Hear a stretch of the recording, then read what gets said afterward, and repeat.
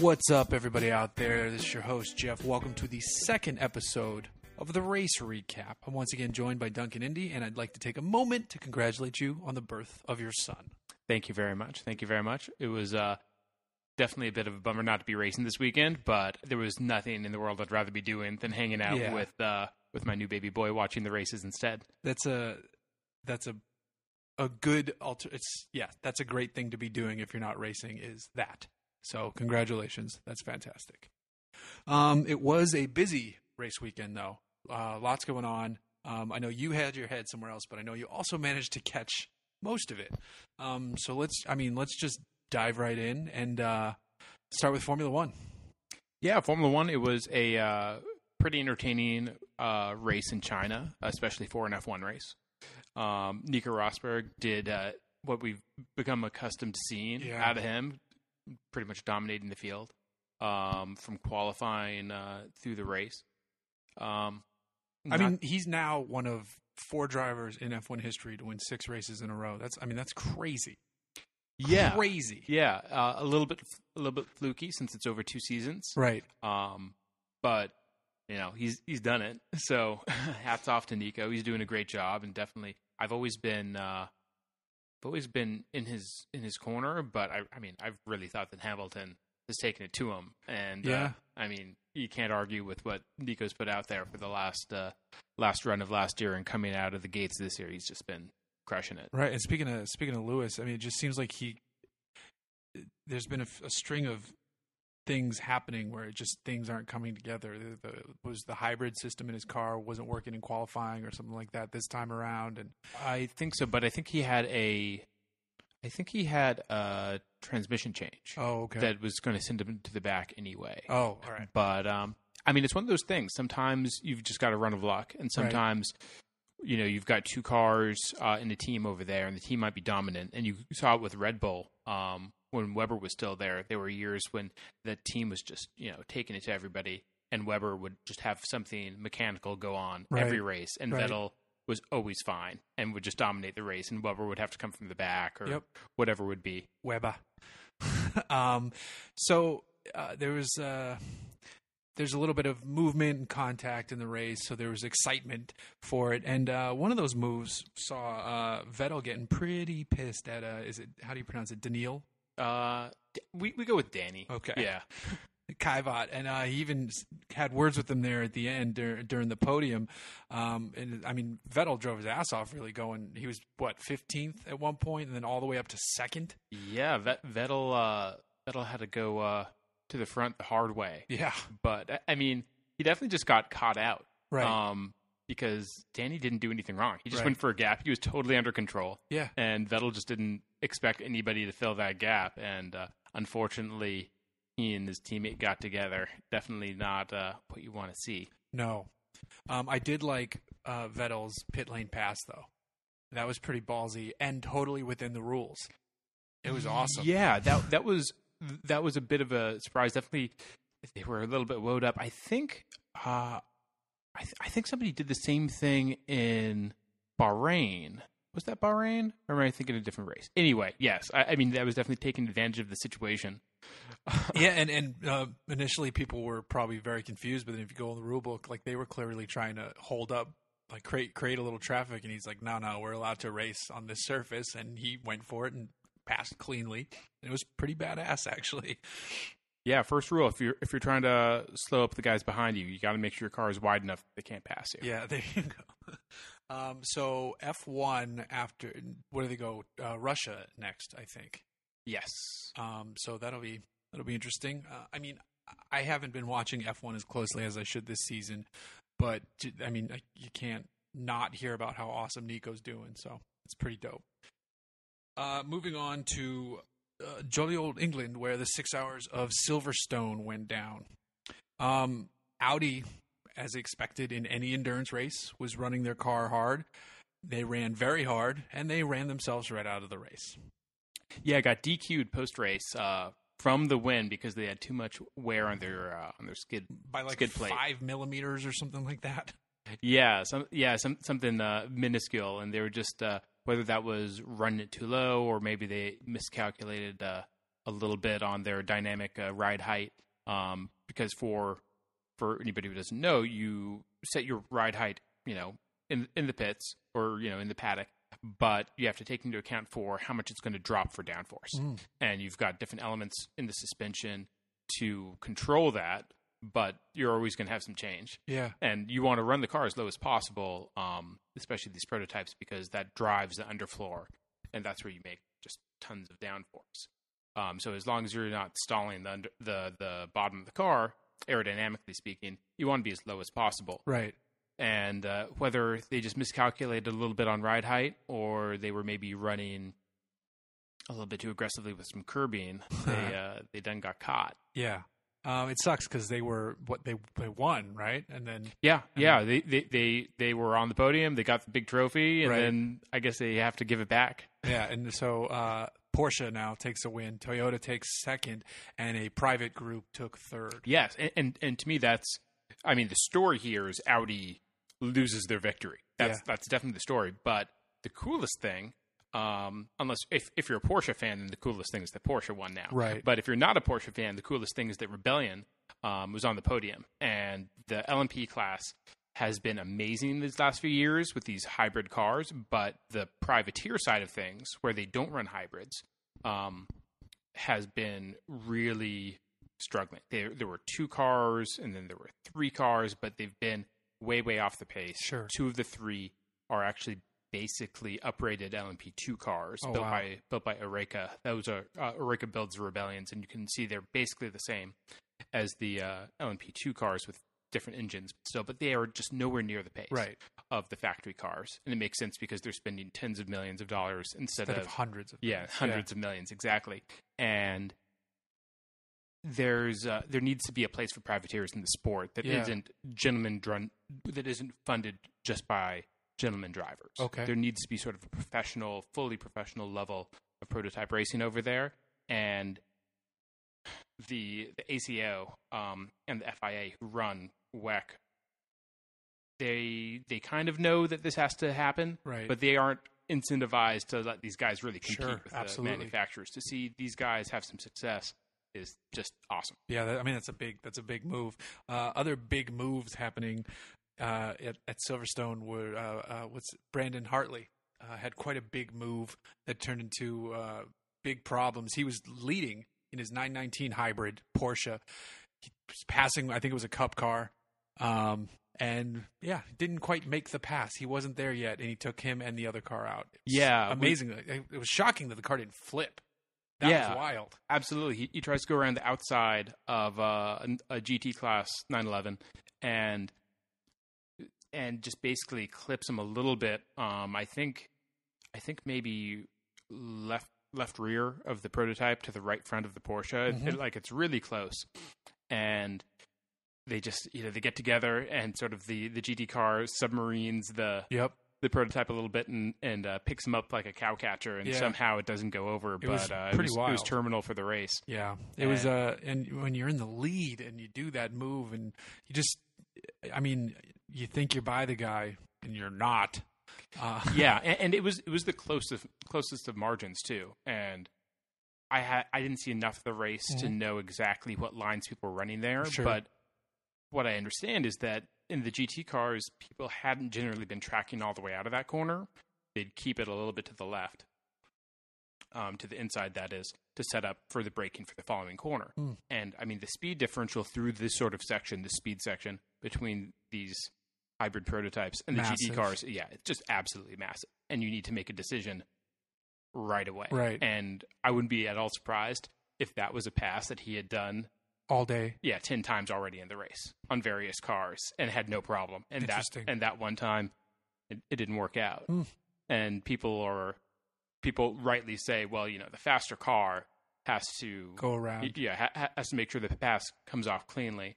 And that's true, but there might very well have been a precedent set that, this is how you manage it in this corner. Interesting. But people only notice when it goes really wrong. Right. The slower traffic, you want them to just be consistent. Yeah, exactly. There are some situations where it'll help if they breathe a little bit at the end of the straightaway or something like that to help somebody get by where they can just pull alongside instead of have to dive bomb them on the brakes. Right. But other than that, yeah, like it's a faster class car. You just want them to be predictable. Yeah, just stay on your line and I will get around you. Now, moving back to the States, it was a big weekend here in California. Long Beach is always a fantastic racing weekend. I love Long Beach as a racing city. I know it's not Monaco, but it's kind of like America's Monaco in a way. It's as old in terms of how long people have been racing there. And I think the fans are great, and we have great races. So IndyCar was in town, which was awesome. Yeah, the IndyCar race, the race itself, for the most part, was pretty boring. It was. To tell you the truth. It was I think the fourth time that they ever had the race go all green. I know. It was nuts. And they set a speed record for average speed in the race. I think it was the first time the race had averaged over 100 miles an hour. This was the 42nd year and probably I don't know, maybe almost 35th year that was a IndyCar race, because it was Formula One and F5000 before that. But I mean, for the most part, really boring race. Yeah, no, totally, no two ways. Totally was. Except in the beginning of the race, Max Chilton's line through the corner was pretty awesome until they told him to cut the shit out. Yeah. So for people who haven't seen it or aren't familiar with the track, coming onto the first of the two back straightaways, you go from a road that's basically two lanes wide to a road that's like 6 to 8 lanes wide, and they cut off the entry to. They basically extend curbing out into the middle of that street you're coming onto, right, to make it a tighter corner than it otherwise would be. And in years past, they would have these giant plastic bolt-down yellow curbs that would be high enough that you could clip a few of them with your inside tires, and you'd need to do that to be fast, but you couldn't go 4 over them. It would upset the car too much. And this year, they changed the curbing layout, and now they had a bunch of sort of apex curbs out there, but there was nothing on the inside. Yeah, it's tarmac behind it. And... Yeah, so Max Chilton, one of our F1 refugee rookies, made a few runs just straight up the inside where there were no curbs at all. Right. And it was an interesting track. Angle. Yeah, I liked it. Paul Tracy commenting right away was like, "You can't do that." And the other commenters were like, "I don't know, Paul. I don't know." And he's like, "No, you can't do that." And then Race Control finally said, "Yeah, Max, stop." Yeah, but it was fun for a few laps, that's for sure. I think I tweeted at Tom Chilton that his brother was having an interesting line around Long Beach. Yeah, that might have been some family like touring car influence. Yeah, I know, right? Taking that line. Yeah, that was touring car. You can't really bump those things though. So the action in that race didn't happen until the end. Actually, how many laps were left? Like 15 or? Well, it was after the last pit stop, so we can call it the end. Yeah, in the final act of the race, the race had sort of been between the race for the lead had been between basically Castroneves, Scott Dixon, and Pagenaud. Mm-hmm.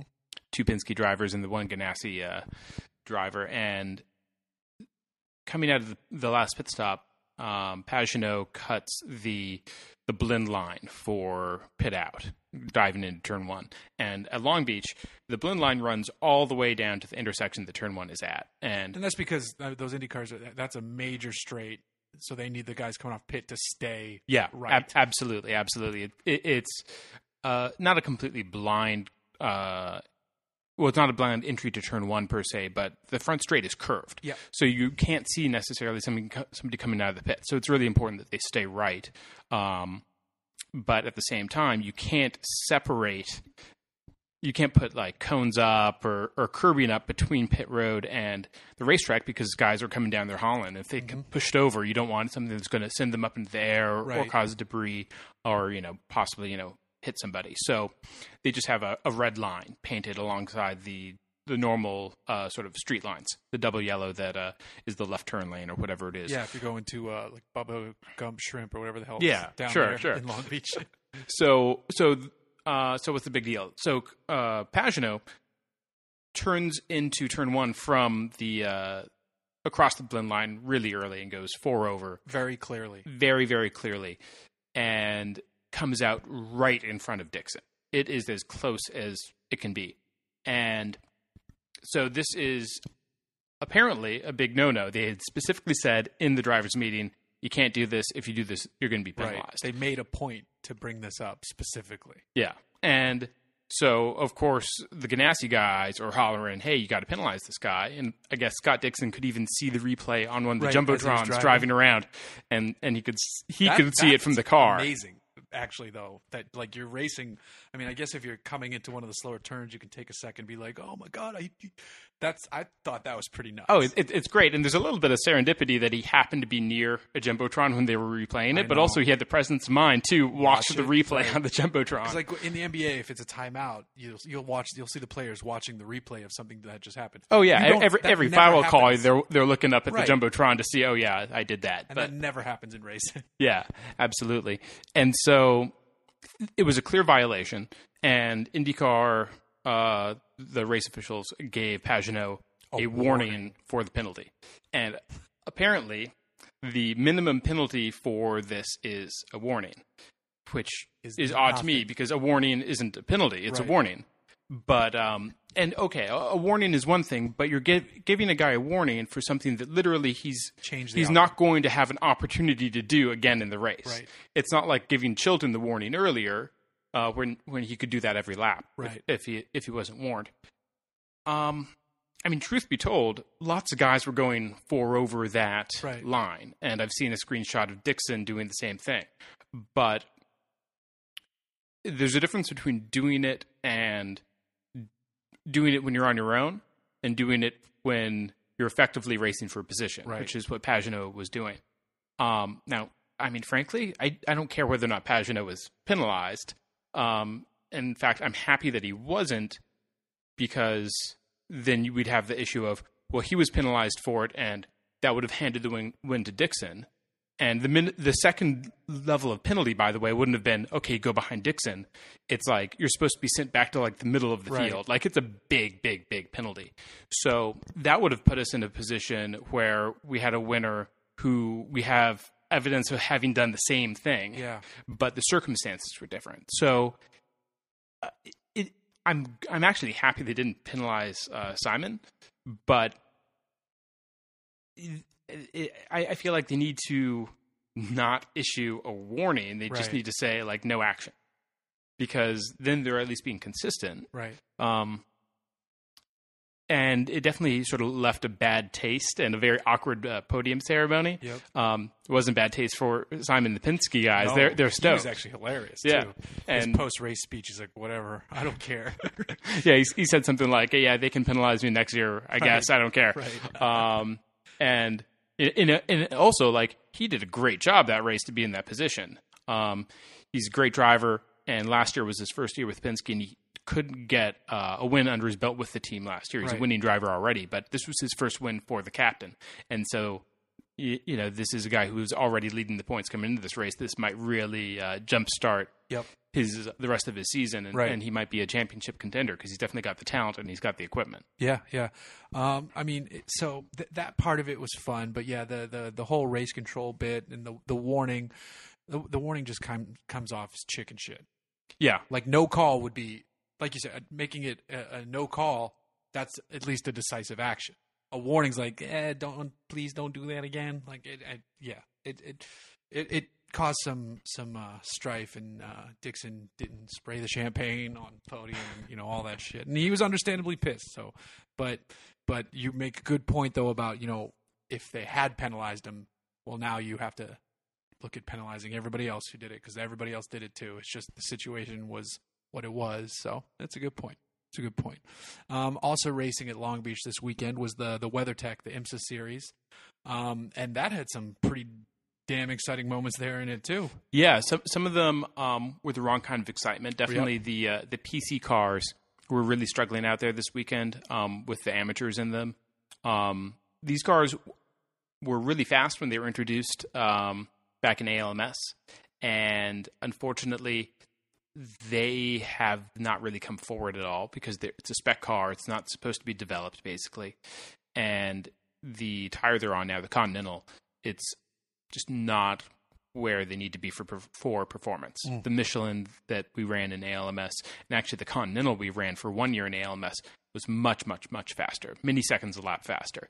And Meanwhile, the GTLM cars get faster every year a little Right. bit, and it's been 5-6 years racing together where they get a little bit faster every year. And this year they made a big jump because the rules changed. They got more horsepower, they got more downforce.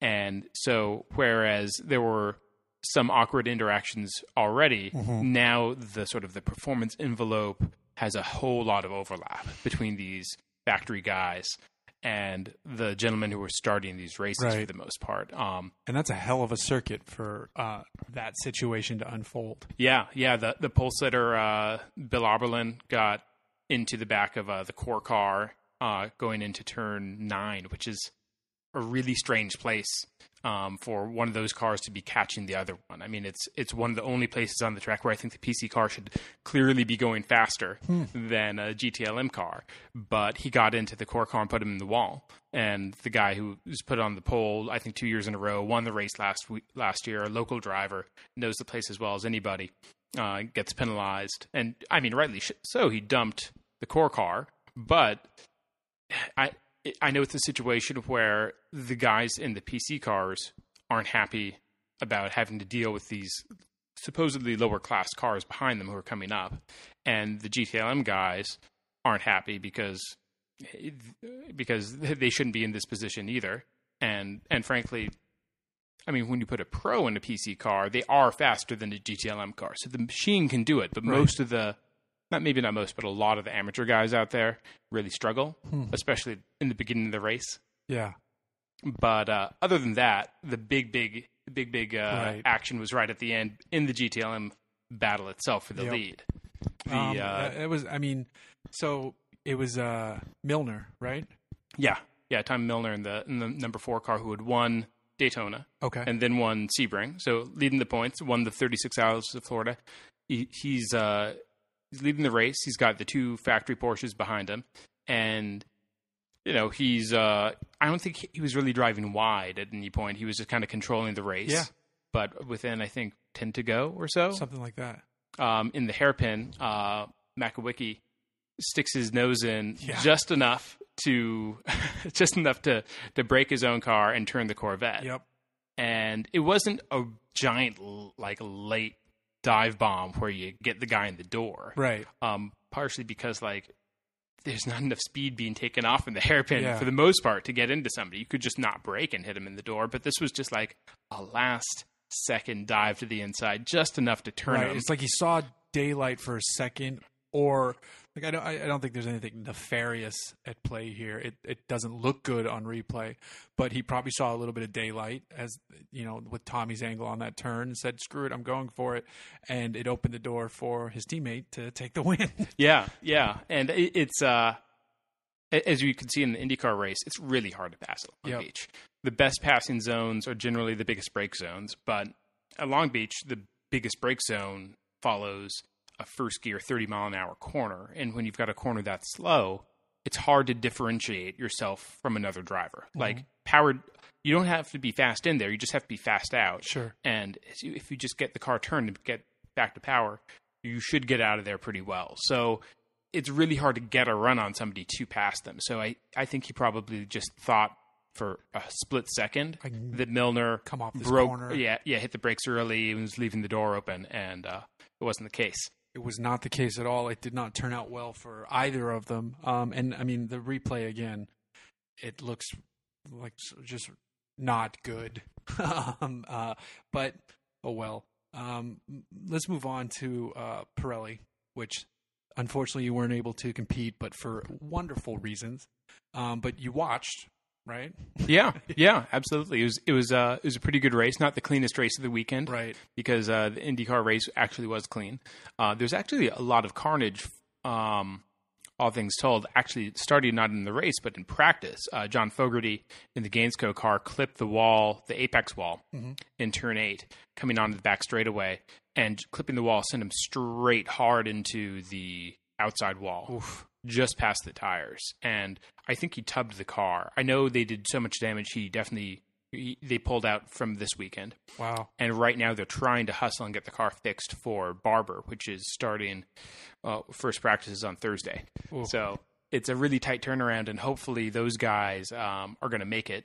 Thankfully, I think they're based in Texas, so they're not too so it's far, not too relatively much of a hop. speaking. Yeah. But yeah, it's tough because you've Which got car this, was that? That was the number. I think they're number 99, Gainsco McLaren, the Okay. Red Dragon, as they like to call it. And so I mean, from the get go, before the race, you already had carnage. Yep.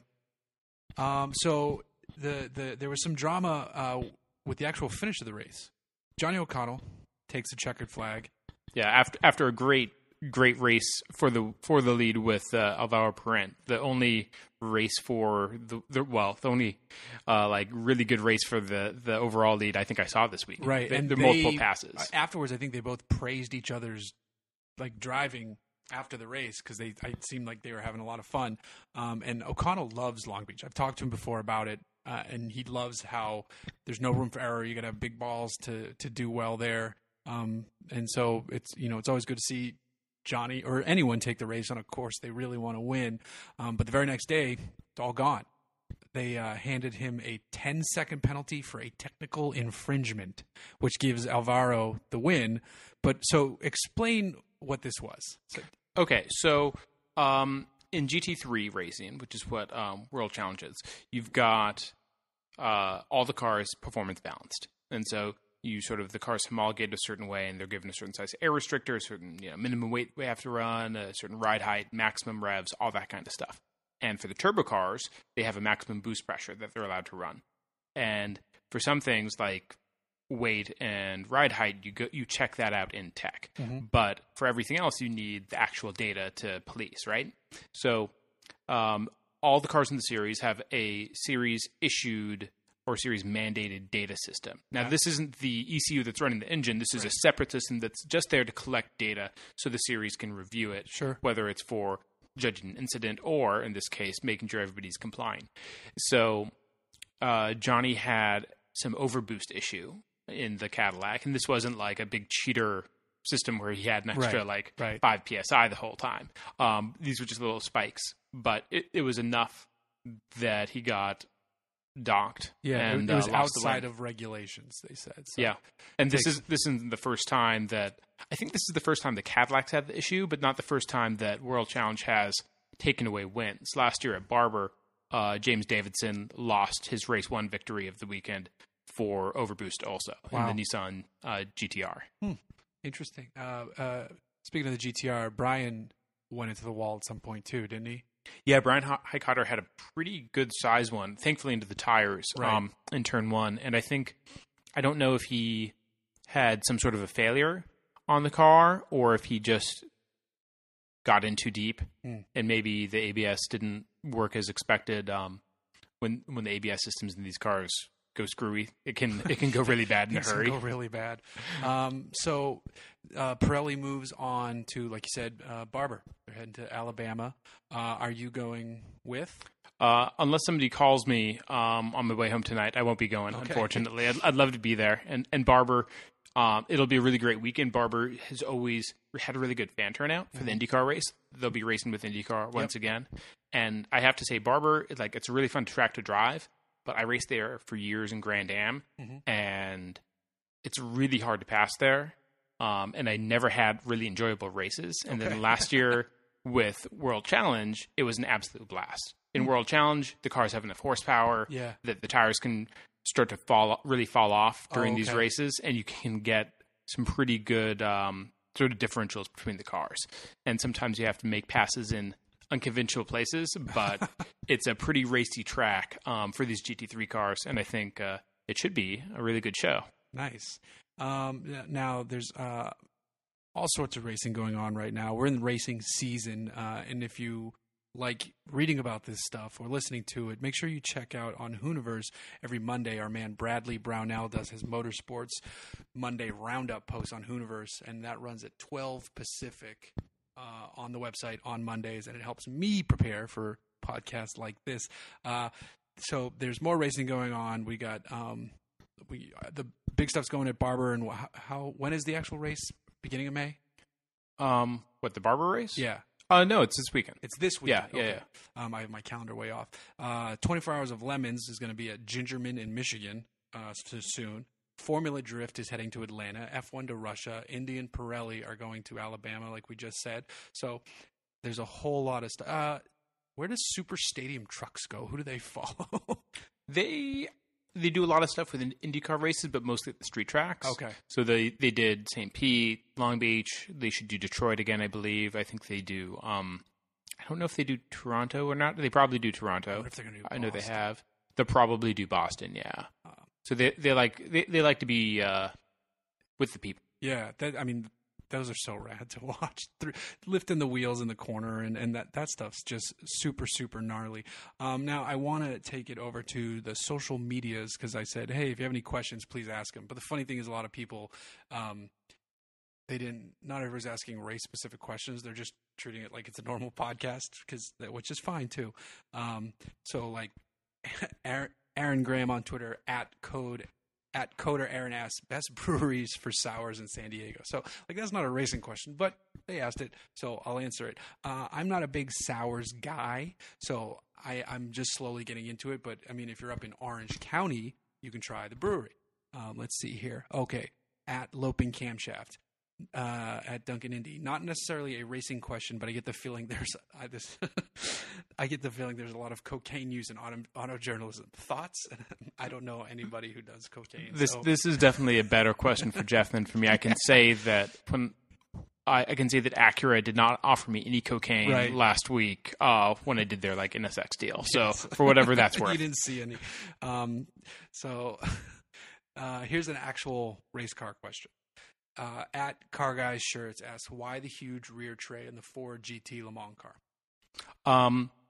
Because downforce is great. So this year they changed the rules for aerodynamics in the GTE class, and whereas previously you could have a diffuser that I think was within the bodywork confines of the car, and it had to be featureless. It couldn't have any strakes in it.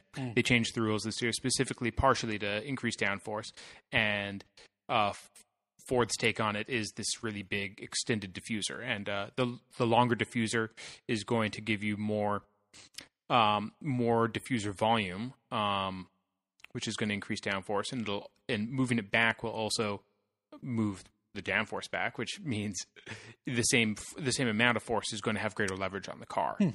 So it's more effective, it's more efficient, and they're not the only ones doing it. The new Aston Martin for this year has a huge diffuser. diffuser. Also has a really, really big one. It's not quite as large, I think, but it definitely extends way back from the car. And it looks pretty bitchin'. For a race car, you don't need these on the street. At Car Guy Shirts asked another question. Should I get an intake and exhaust or lighter wheels and tires to turn my Econobox into a track day P1 winner? Definitely wheels and tires. Yes. You don't even have to do wheels and tires. You can just do tires. Right. However, if you're doing enough track days and you can afford it, having a set of track wheels makes your life a lot easier, especially if you break one of your wheels, you won't be out of a ride. Yeah, there you go. All right, let's see. Better smell, tire smoke or chicken on the grill? Tire smoke, but fried chicken is better than either. Yeah, okay. I like that. That's a good one. Here's one. At CBR_Dina. Any tips for anyone wanting to get into racing? And then they also ask, what's up with the Wombat? The answer is nothing. There's nothing up with the Wombat, sadly. Hopefully I have an answer soon. So any tips besides start with a massive bank account? Yeah, so the best way to get into racing is to have a lot of money. If you don't have a lot of money, you have to figure out what kind of racing you're into, whether that's road racing or rally racing or dirt oval stuff or drag racing or whatever. And figure out what you're interested in, figure out how much you can afford to spend, and then go out there and start racing, whether that means taking a school in and getting out there and driving stuff on the dirt tracks, or taking like a go-kart school. Places like there are lots of really cool go-kart schools around the country. Jim Hall out here in Ventura is where I did my first karting. Karting is a great place to start. Autocross is great. Just find track days. Or start doing track days. But the point is, somebody's going to have to pay for it. Right. If you're getting into it, it's going to be you. So figure out how much you can spend and then go and race, go Yeah. and drive. It's Yeah. fun. There's a lot of cool events. There's a lot of cool events out there that you can do that are not as expensive. Like unless you're looking to, get a Spec Miata and go that route, which, relatively speaking, is on the more affordable end of racing cars. But if you just want to drive a car on a track, there's so many high performance driving events out there that you can find something. Let's see. This person asked if I've had any good Hefeweizens lately. Nope. Let's see what else here. Here's one. At Big Daddy Rob with 2 B's. When getting into a new race car, how do you feel it out to get it up to speed and drive it? Like, is there something you do? There isn't like a ritual or a certain like routine I run down. I mean, unless you're getting into something that has like 1,000 horsepower, switches and Oh yeah. Well, if it's a very technically complicated thing just to like turn on and operate, then you know first thing I have to do is kind of learn how to do that stuff. But unless you're getting into something that literally has like 800,000-900,000 horsepower, right, the amount of power in it isn't going to be an issue unless it's a big step for you. Yeah. Or if hey, drive this Formula Drift car.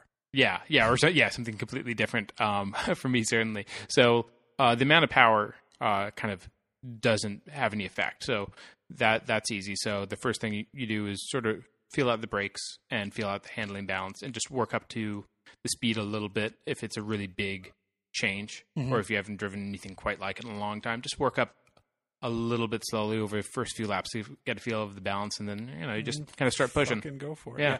I like this. This isn't a question, but we call him Craig on now. He says, I got you this so you could print it out and set it on fire. And it's a picture of a t-shirt that says "Because Race Car." It's because I hate that whole "Because Race Car" thing. That's very thoughtful. So thank you very much, Craig on. Let me just see if there's any questions on the Facebooks here. All right. All right, actually another one from Craig on. It says, hello peasants, Lord Craig on here. Mr. Indy, if you were a Bond villain, what kind of car would you drive in the inevitable car chase? That's a good question. Okay, give me a scenario. Is this in a city? Is he driving an Aston Martin? Is this in the country? Are you on like country roads or something like that? I mean, that's a good question because if you're in the city, give me like some super jacked up Mini Cooper so I can slide through traffic. I think I'd probably be in some sort of Audi. I feel like I'd be in a big Audi, and I'd have something to say about how BMW drivers are the ones who are dicks. Right. Yeah. What did you drive here in, by the way? Well, I drove here in a BMW. Right. They replaced an Audi, but right. I don't see what the point is. Just making sure. Jessica Kyle Weissman asks, I'm thinking about buying an old cheap V8 rear-wheel drive car project for $5,000. Has to run and drive also. What is your opinion on a good, cheap starting project? I was thinking Fox Body or mid-90s F-Body GM product. I mean, yeah, you just had a good answer with Fox Body. An old Mustang is going to be easy to work on. It's going to be faster. It's for the amount of money. It's going to be fast and loud and fun. So if you must have American, I'd say Fox Body Mustang's probably a good place to go. Yeah, and they're so much more compact than I remember like the F bodies being. Yeah. Like those things are massive. And there's so much body work and like the Fox Body Mustang was like, I think those things look good. Yeah. And but like I've never warmed up to the 90s F body stuff, but that's just me. But yeah, get a Fox Body. William Paul, I see that one of Mr. Indy's early racing experiences was in Formula Dodge. What exactly is Formula Dodge, and where does Mr. Indy consider to be the most affordable form of motorsport to break into for beginners? Formula Dodge was the Skip Barber school series back in the 2000s, or most of the 2000s before Mazda came in, and part of the 90s, I think. So basically they're an old Formula 4 design, beefed up to basically have like taxi-like reliability. So you could run lots of schools with them and they wouldn't just fall apart. And they had 2-liter, like 140-ish alleged horsepower neon engines in them and race gearboxes. And so it was just that school's sort of Formula Ford-like vehicle. Right. Now the best, most affordable thing to start racing in. A lot of that's going to depend on where you are regionally, because different series have different amounts of support in different parts of the country. So anything that's high momentum and low horsepower, whether that's like a low rung open wheel car or a MX-5 Cup Spec Miata kind of thing, that kind of thing is going to be great. Yeah. Even B spec, if it's cheap enough, would be good because it'll teach you momentum. Yeah. But I think fundamentally you want to learn how to drive in something that's rear wheel drive, because you just the way you're going to feel the car and the car control you need to drive a Miata really fast is different than a Fit. Right. So I'd recommend something more on the Miata route, but in different parts of the country there might be different excellent things you can do. Yeah, absolutely. All right, let's see. Josh Ostrander, how do you feel about pit lane selfies and any news on the Patreon? No news on the Patreon. I just have to make the video, and I've been lazy about it. I just haven't had time. Pit lane selfies, this is in reference to that chick getting tagged in NASCAR. I guess she was taking a selfie. This is not about the F1 Snapchat, which is also ridiculous. But, yeah, I guess if you're in a hot pit, pay attention. Where race cars are moving about. I mean, like they even if someone was doing this at a Lemons race, that person would get screamed at. Like the pits are no joke.